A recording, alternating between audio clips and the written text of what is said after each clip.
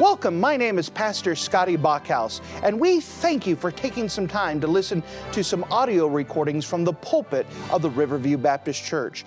Our desire is to show the Lord high, holy, and lifted up, as well as try to be a blessing to those through the Word of God.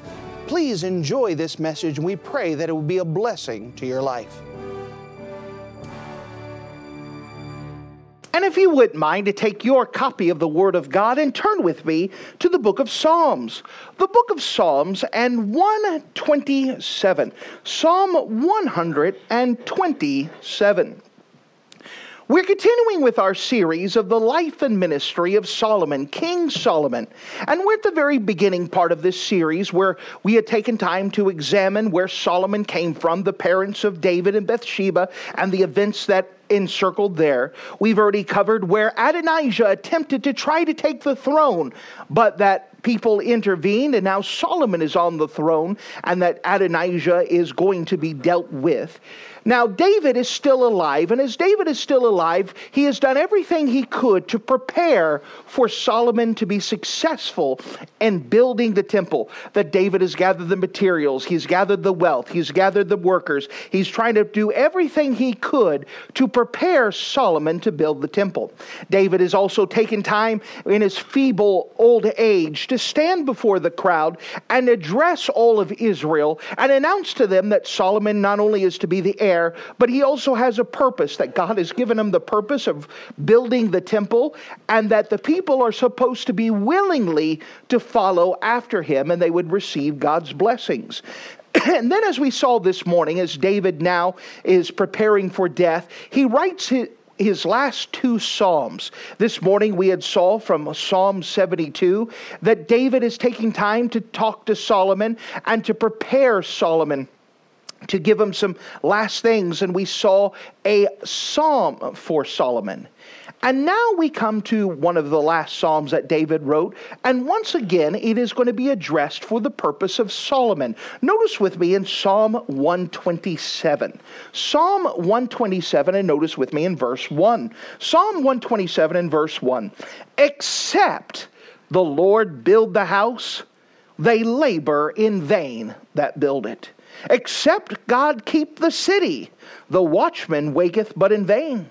It is vain for you to rise up early and to sit up late and to eat the bread of sorrows, for so he giveth his beloved sleep. Lo, children are a heritage of the Lord, and the fruit of the womb is his reward.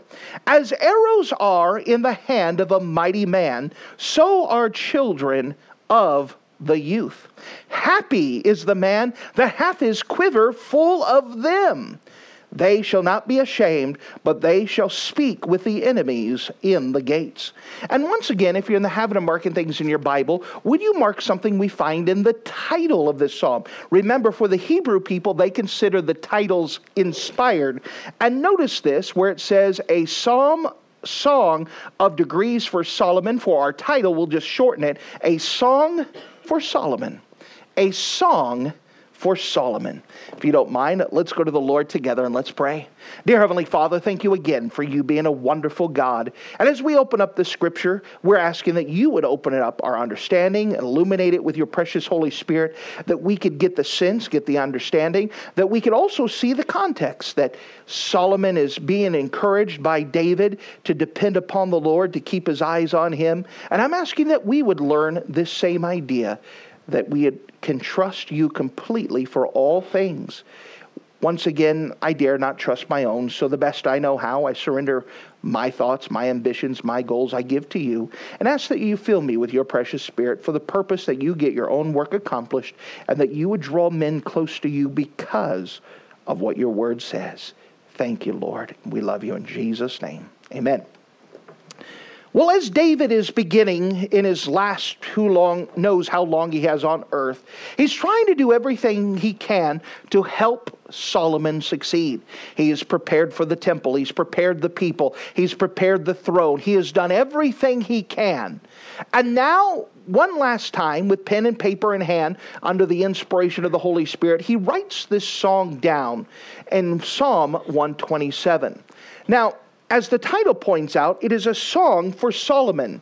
However, it was later on King Hezekiah who put it together, and put it together in a section of the Psalms that we would call the Songs of Degrees. The Song of Degrees was a very special hymn book inside of Psalms, made of 15 Psalms, and they were made to be songs sung by the Hebrew pilgrims on their way to Jerusalem, or perhaps when they're ascending Mount Zion on the steps of the temple. But it was something that the Hebrew pilgrims would take seriously. It would be made something to be an encouragement, something to help them take the next step, and then the next step, and the next step. It would be something that would have as a reminder to them that they needed to trust the Lord on their journey as they're trying to get closer to God, as they're moving towards God, as they're trying to accomplish what God has given to them. These songs of degrees would be used to help encourage them to keep their eyes on the Lord.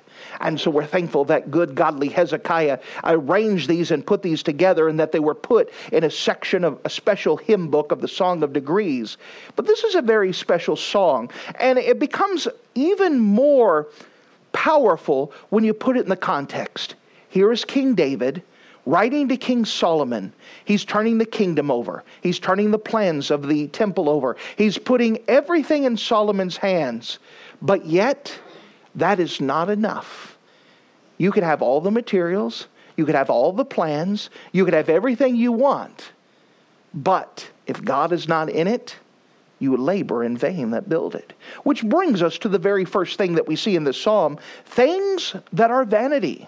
Things that are vanity. Remember, the word vanity in the Bible carries with it the idea of empty. That it's empty. It's vain. It's worthless. It's like carrying smoke or fog. It just dissipates. It doesn't solidify. It doesn't become something solid, something you'd hold on to it. And in fact, in this psalm, it lists 3 things that are vanity, that are empty. Notice with me, if you don't mind, the first one, working in vain. Working in vain. Notice with me, if you don't mind, starting at verse 1. Except the Lord build the house, they labor in vain to build it. We understand that good intentions cannot carry you far enough. That someone can go with an idea. Let's say that Solomon can go and say, I have every intention to build this house for the Lord. But if it's not done with God's power, God's strength, God's might, God doing it, it's going to become empty, in vain. That all of your things that you want to do for the Lord, you have to realize very early on, you cannot do God's work.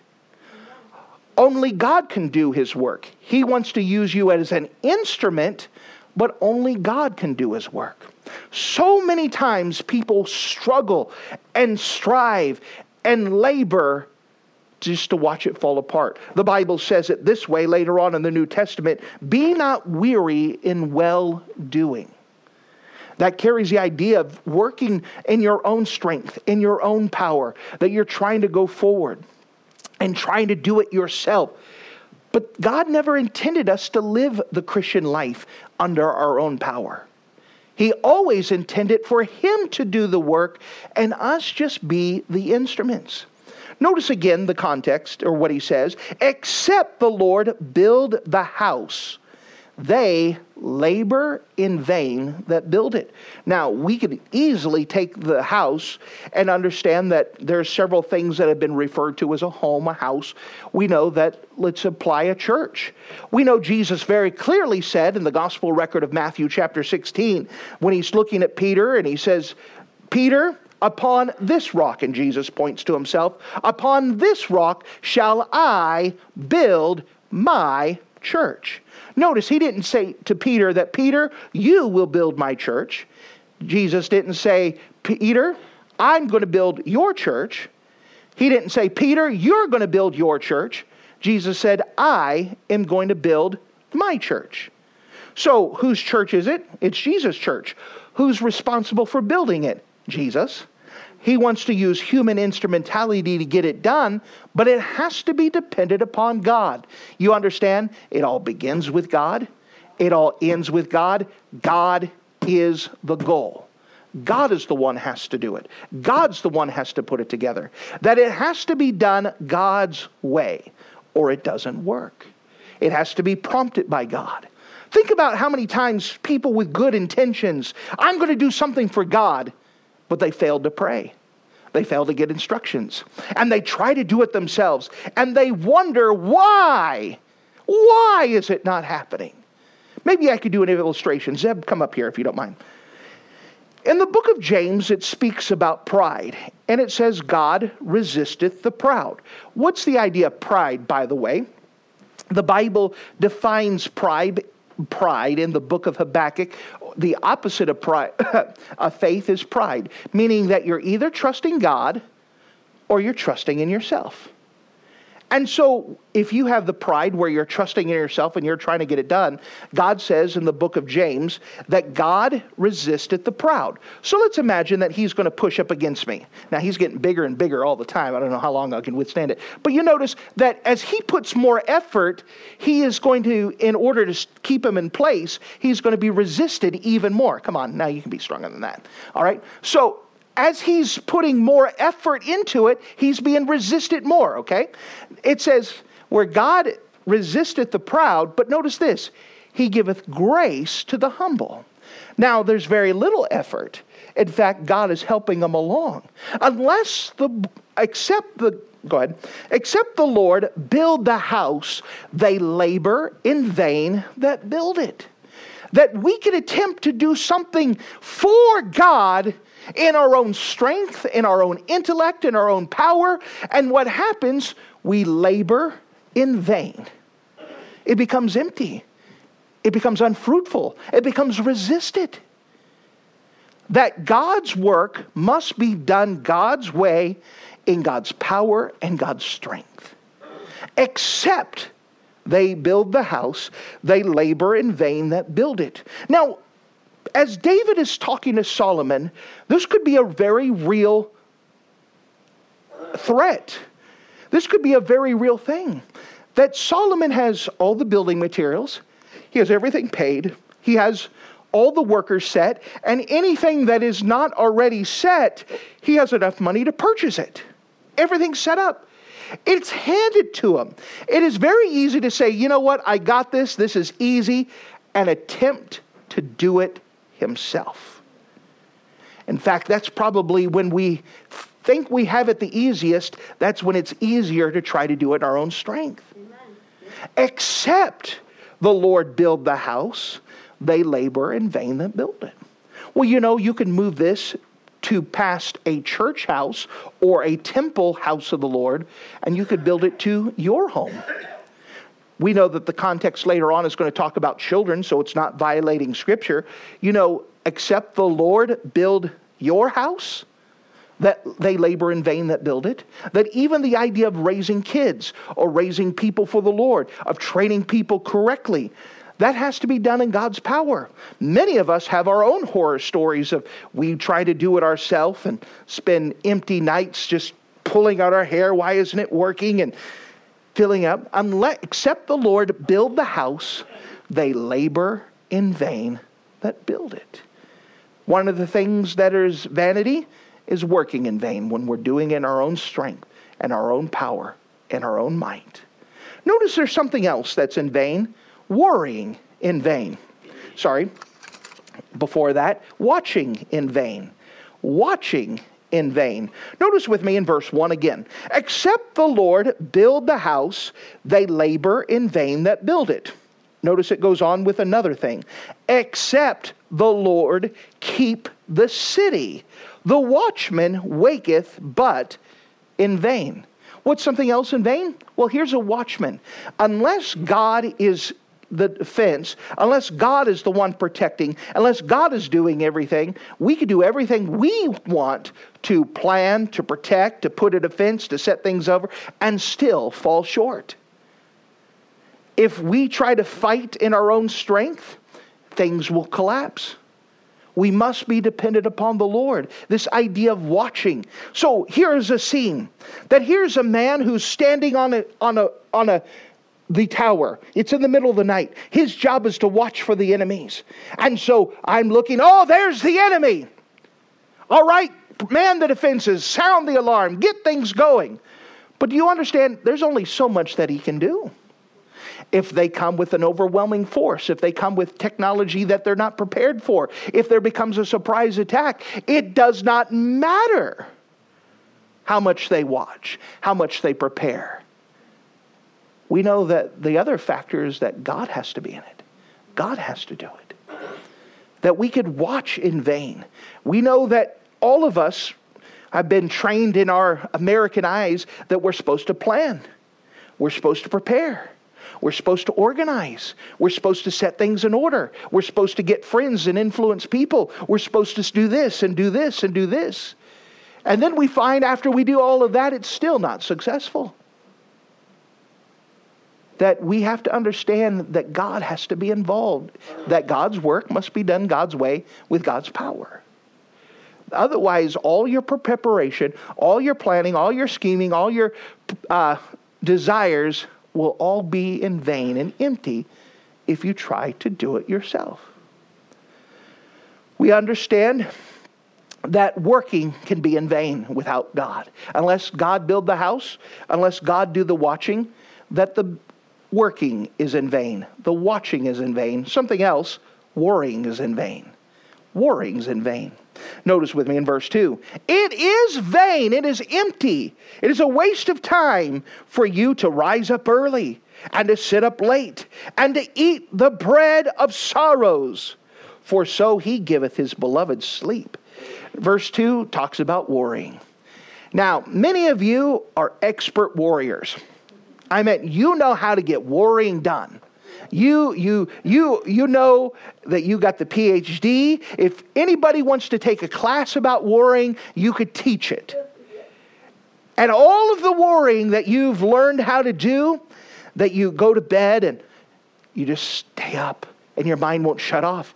So you go downstairs and you start pacing and you try to watch TV and you try to play solitaire and you try, but you just have to worry about this. It's almost like if you worry about it enough, you're going to affect the outcome.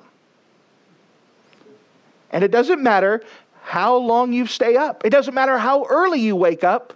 It doesn't change anything.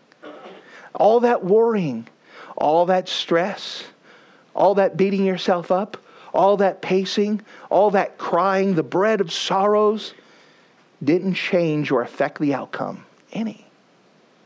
Maybe it's the idea that you got to face the boss tomorrow, and maybe there's something you suspect that you're in trouble. And so, oh man, it's been a long weekend. Oh, I got to face the boss. And so, you know what? I'm not going to sleep at all Friday. I'm going to spend all my Friday night worrying.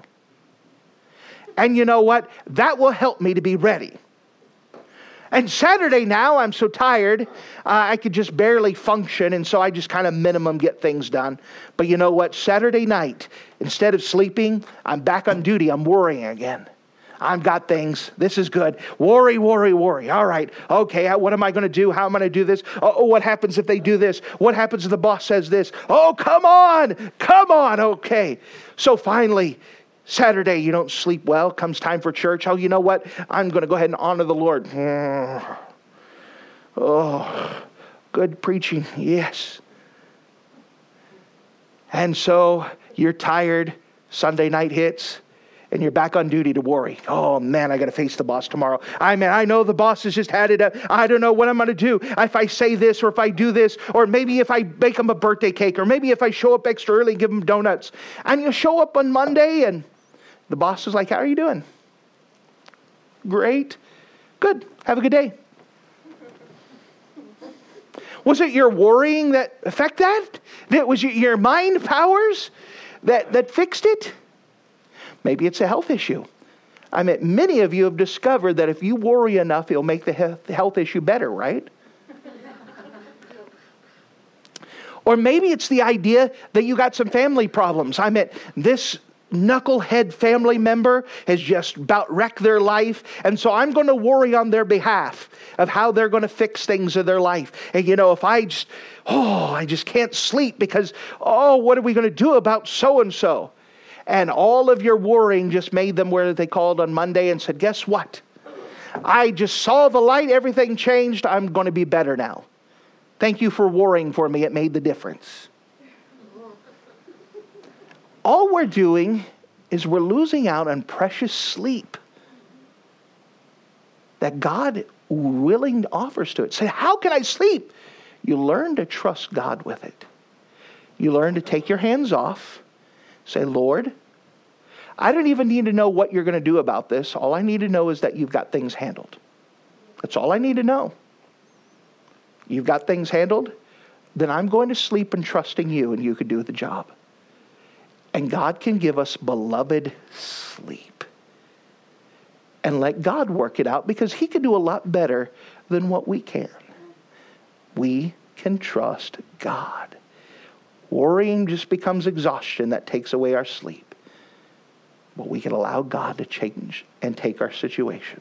So David is writing this, and he's trying to hit Solomon and trying to say, listen, I don't want you to work in vain. I don't want you to watch in vain. I don't want you to worry in vain. I want you to keep your eyes on God, and I want you to trust Him. Unless the Lord build the house, they labor in vain that build it. Keep your eyes on Him. Put your dependence upon Him. Put your trust on Him. Let Him work. Can you trust Him? Now, I understand there's a practicality in there. Pastor, how do I stop worrying? How do I turn it off? How do I stop planning and scheming and working? How do I not do it? Well, first of all, it comes with, can you trust God? Sure, I can. Then the next question, are you willing to trust God? There's many people who say, I know I could trust God, but you're not willing to trust God. Can you take your hands off? Remember, the great illustration of commending things to the Lord comes from a young lady by the name of Jochebed, who lived in a land where it was illegal to have men child. Any baby that was born that was male was ordered by the government to be killed immediately. And so, what do? They had the baby, and they tried to keep him quiet for a while, but many of you realize that you cannot keep an infant quiet on command. It doesn't work that way. And so she goes, we're going to be in trouble. We've got to do something. And so she built an ark of bulrushes and put it with pitch within and without. And she put it in the river. And when she put it in the river, the hardest thing she ever did was take her hands off of it and say, God, I trust you, and walk away. That is such a hard thing to do. By the way, it may not be a baby Moses in that thing. It could be your health, your family, your schemes, your whatever else. And you have the hardest time because you want your hands on it. You want to do something to help God. You want to do something to have some control. That's the idea there, is that we want control. Can you trust God? Can you put it in the basket, put it in the river, take your hands off, walk away? God, you have it, and I'm not picking it back up again. And anytime you start going, wait, you stop. Nope, hands off. But nope. I understand this is hard. It was not easy for Jochebed. It wasn't like, oh, well, I'm tired of this kid anyways. It was a hard thing, the hardest thing she'd ever done. And some of you are such professional warriors, it is the hardest thing you could ever do to put it in the basket, take your hands, and walk away. Or to take your schemes and allow God to do the planning. Allow God to do the organizing. Or your work. Oh, I could do the work. I do the work. I'm going to get it done. And depend upon your work. I understand I'm not asking something that's easy. I'm asking for the hardest thing you ever can do is to let your worries go. Let your work go. Let your watching go. Take your hands. All right, God, I trust you. I trust you. How do I know if I'm trusting God? Can you sing? Now I understand, I say that sometimes and people may misinterpret me. I'm not saying can you sing a song. I'm saying can you sing a song and mean it? Can you mean what you say? Think about the words. I'm not saying you sing a song to distract your mind. Can you trust Him? Only trust Him, only trust Him, only trust Him now. He can save you, He can save you, He can save you now. Can you trust Him? Do you believe it when you say it? Or are you trying to convince yourself? Do you believe Him? We understand God can do a better job of taking care of all of those things than you could ever do. If not, your working's in vain, your watching's in vain, your worry's in vain. But there's something else that he wants to talk about Solomon. Not only the things that are in vanity, the things that are empty, the things that are going to mess him up if he doesn't keep his eyes on the Lord. He also says, let me tell you about some things with value. Let me tell you some things with value. Notice with me in verse number 3. Lo, children are a heritage of the Lord, and the fruit of the womb is His reward. Our children have value, and they are what we are to invest our lives into. They are a heritage. They're what is going to carry on past us. They're what we should be in spending our time and our efforts. They're what we should be investing in because they are the future. They're going to be passing on. Children are what we leave this world when we pass on. And when we're gone, the children are going to remain. Notice it says, the lower children are a heritage of the Lord, and the fruit of the womb is His reward. God's the one who makes the baby. He grants us with children as a reward and a blessing. Children are all blessings. You may not feel like a blessing, but let me tell you, you're a blessing. God has a purpose for you. God created that child with a purpose and has expected us to raise that child for the purpose with His help and His guidance. Unless the Lord build the house, they labor in vain that build it. He expects us to raise that child with Him doing all the work and us just being obedient to Him to live for the Lord. Notice he gives on and gives more of an illustration. Verse 4. As arrows are in the hand of a mighty man, so are children of the youth. Now notice this. A lot of people will put the emphasis on the arrows. And we know that the arrows are going to be brought up again. But notice this. As the arrows are in the hand of a mighty man. There are some of you who I could give a bow and an arrow tonight and I'm not worried about you shooting me. Amen. You may be more worried about shooting yourself. So we understand there's a difference. There's somebody who's never held it before that they pick it up and go, what in the world? How do I hold this? And shoot the arrow and it falls down beside them. I don't know if you've ever shot bow and arrow. We were raised with it, but there's a way to hold it. There's a way to pull back. There's a way to aim with it. There's ways to do it. I'm always amazed. I heard of a preacher. He goes every year to go bear hunting with a bow and arrow. I mean, you're like out of your mind, but if he's that good, man, that's pretty good. That is in the hands of a mighty man. Someone who knows what he is doing. Now, so what it's talking about here is that someone who knows what he's doing. Now, remember, unless the Lord build the house, they labor in vain that build it.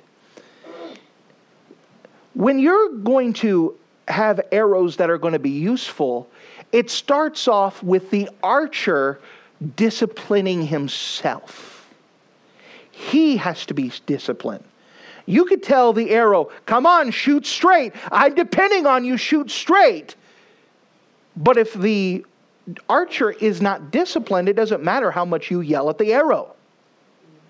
There has to be a discipline, a training, a preparedness, a dependence that the archer has before the arrows can do anything. Notice again, as arrows are in the hand of a mighty man. We understand that the arrows are great. They are created. They have a purpose. All arrows have a purpose. But it's in the hands that they're in. that makes the difference. That if we are going to raise up kids to be a heritage for the Lord, it doesn't start with the arrows, it starts with the archer. That the archer has to be disciplined. The archer has to be trained. The archer has to be prepared. The archer has to already have all of these things in him in order for the arrows to do their job. So we understand we can look at the arrows as much as you want, but the archer has to be prepared. Notice as it continues to go on in verse number 4. As arrows are in the hand of a mighty man, so are the children of the youth. In order for him to fashion, the archer to fashion the arrows the way that they should and make them shoot straight, there's a training that goes along. But when the arrow does what it's supposed to, there's a pleasure, there's a contentment, there's a happiness that comes with it. Because why? Children are a heritage of the Lord. And when the children are trained properly to serve the Lord, notice what it says in verse 6, happy is that man. That word happy is often put as the word blessed. That man is blessed. He's happy. He's thankful that he has a quiver full of them. What is this them? The arrows that have been properly trained. Not just any arrows. We know that there's a lot of people who have their quiver full of arrows that don't work. And it doesn't make them happy. But when the children are trained, unless the Lord build the house, they labor in vain that do it. We understand that God has to do the training. God has to work. The instrument has to be obedient to what God has given him to do. But as the instrument is obedient and God does the training and the arrows are doing what they're supposed to and that they're useful tools in the hands of the person using them, man, it is a blessing. Let me tell you, it said that so are the children of the youth. You know, there's something about youth who know how to serve God that reinvigorates a church, that puts life in a church. When the children say, listen, we want to go tell people about the Lord. Great. When the children say, listen, we want to sing for the Lord. Great. Most of the time you have to try to convince kids to sing and then kind of, fine if I have to. When kids say, I want to play an instrument for the Lord. I want to be an encouragement. I want to serve. I want to follow God. I want to pass out a tract. I'm waiting to win my first soul to the Lord. There's something to that. And happy are they, blessed are they, when their quiver is full of them. When you have arrows that are ready to be used of God and God says, all right, I'm going to pull this one. This one's been prepared. It is a blessing. Unless the Lord build the house, they labor in vain that build it. But when God does the building and the children are prepared, the youth are prepared, that's our heritage that we're giving. They're the ones who are going to carry God's work forward. They're the ones who are going to do the building afterwards. They're the ones who are going to continue to see people get saved and continue to go forward. That it should not be that a church dies after each generation. It should be that a church is getting stronger and stronger with each generation because the children, the teenagers, the youth, the 20-year-olds are all on fire for God and said, we're going to live with God the rest of our life. Come on, let's go. Yes, yes. Happy is the man that hath his quiver full of them.